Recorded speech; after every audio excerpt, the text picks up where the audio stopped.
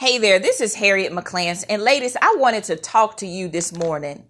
So many of you are trying to figure out which way to go in your relationship. And I want you to listen to an article that came in about a woman who was diagnosed with cancer and the issue that she encountered with her husband. And we'll talk about this when I'm done reading it. Dear Abby, I have wanted to write you for years, but my ex-husband thought it was ridiculous. We were married 29 years and rarely argued, which led to me to believe we had a great marriage. Then 10 years ago, I was diagnosed with breast cancer. I had a mastectomy and was on chemotherapy for a year. Shortly after the mastectomy, we went on vacation and my husband began verbally abusing me. He even slapped me.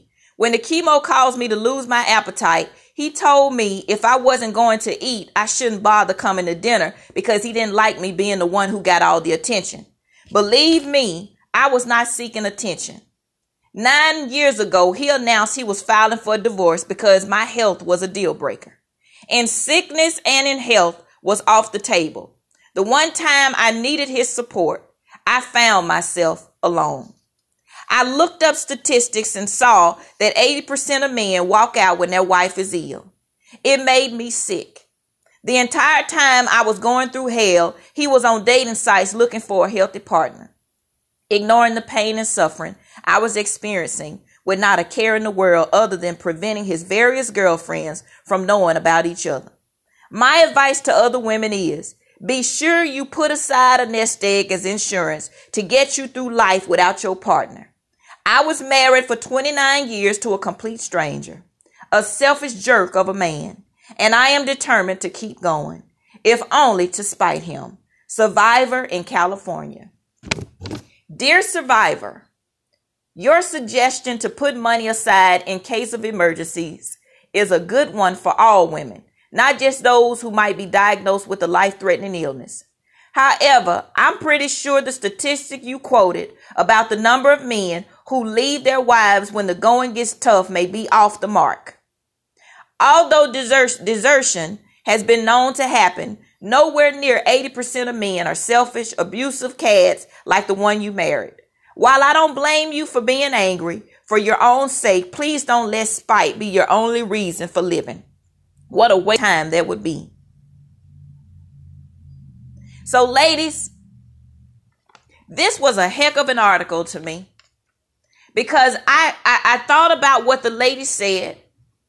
She was diagnosed and she was expecting the one time that she needed a spouse, he wasn't there for her.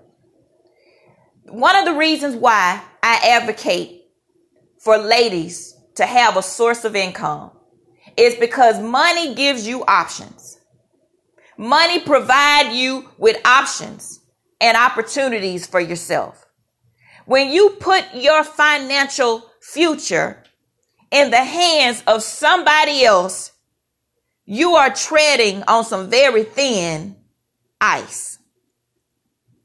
I don't know what it is that you're good at doing, but ladies, I understand that sometime after you have a child and you have to be at home, but you should find a way to earn an income when you're at home.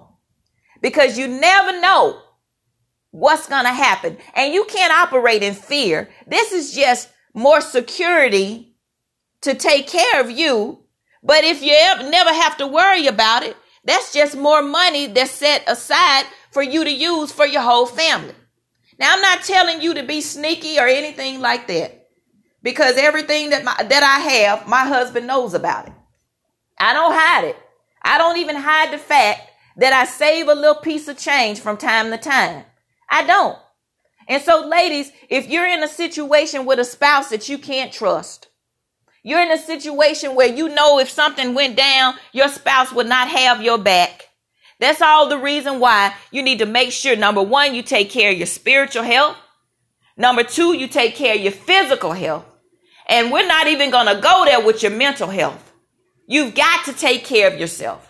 Because at the end of the day, it's you and the good Lord. So ladies, I'm so sorry those of you who have been disappointed by your husbands for whatever reason. But remember, You don't have to keep praying that God will give your husband everything that he needs so that he can take care of you.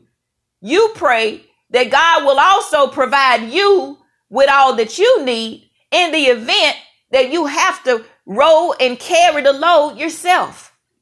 Because so many of you are carrying the load. You're dealing with illness, and you're going to work every day, and you're taking care of your kids, and you're putting up with a husband that's not acting right. So ladies, we have got to learn how to take better care of ourselves. And that includes having our insurance in place, knowing that we are working somewhere where we can have great health insurance, using our health insurance, dental, eye care, just taking care of ourselves. It goes beyond getting your hair done. If you've gotten your hair done this past year and you haven't gone in for your women's health exam, shame on you. You need to try to schedule that thing. That's to take care of you. If you wake up every morning and you fix breakfast for everybody else in the house, and then you don't have anything, you don't even eat a banana, shame on you. If you're not drinking enough water, but you're making sure that everybody else is okay, shame on you.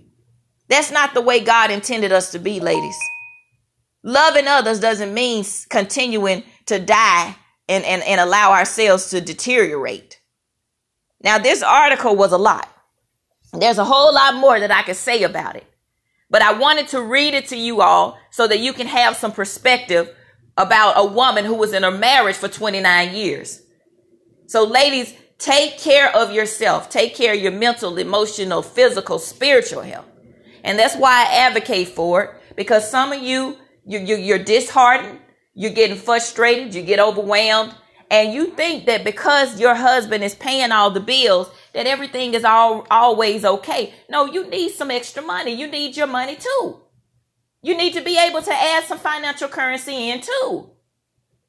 I'm not trying to devalue women who sit at home and take care of their children, because that's a job. But one thing money does, it provides you with options. I don't like to clean a house. I don't like all that work. So I try to make sure that I earn the income that I need so that I can pay somebody else to take care of this house. And I have more freedom to spend time sitting on the porch drinking my sherbet and ginger ale. Ladies, money provides you with options. It's not comfortable. It's not easy. Sometimes you're going to be tired. You're going to be worn out. Everybody's got to put up with something if they're trying to bring in an income so that they can get ahead. And sometimes you got to do what you can until you can do what you want. That's just the way it is. Sometimes you're going to have to work jobs that you're not proud of. Sometimes you're going to have to, put in place measures so that you can free yourself up to go to school or whatever it is that you need to do. But do something. Because there's so many women who get angry and they say, I gave that man 20 years of my life. He didn't ask you for 20 years of your life. He didn't tell you to wait on him hand and foot. You decided to do that. You put your financial future in that man's hands. And now he's walking off with Bernice. I'm not saying that's the case in all situations. And you're not planning for failure. But honey, you need to know that you've got some income, that you've got a means to take care of yourself in the event that you have to be the captain of the ship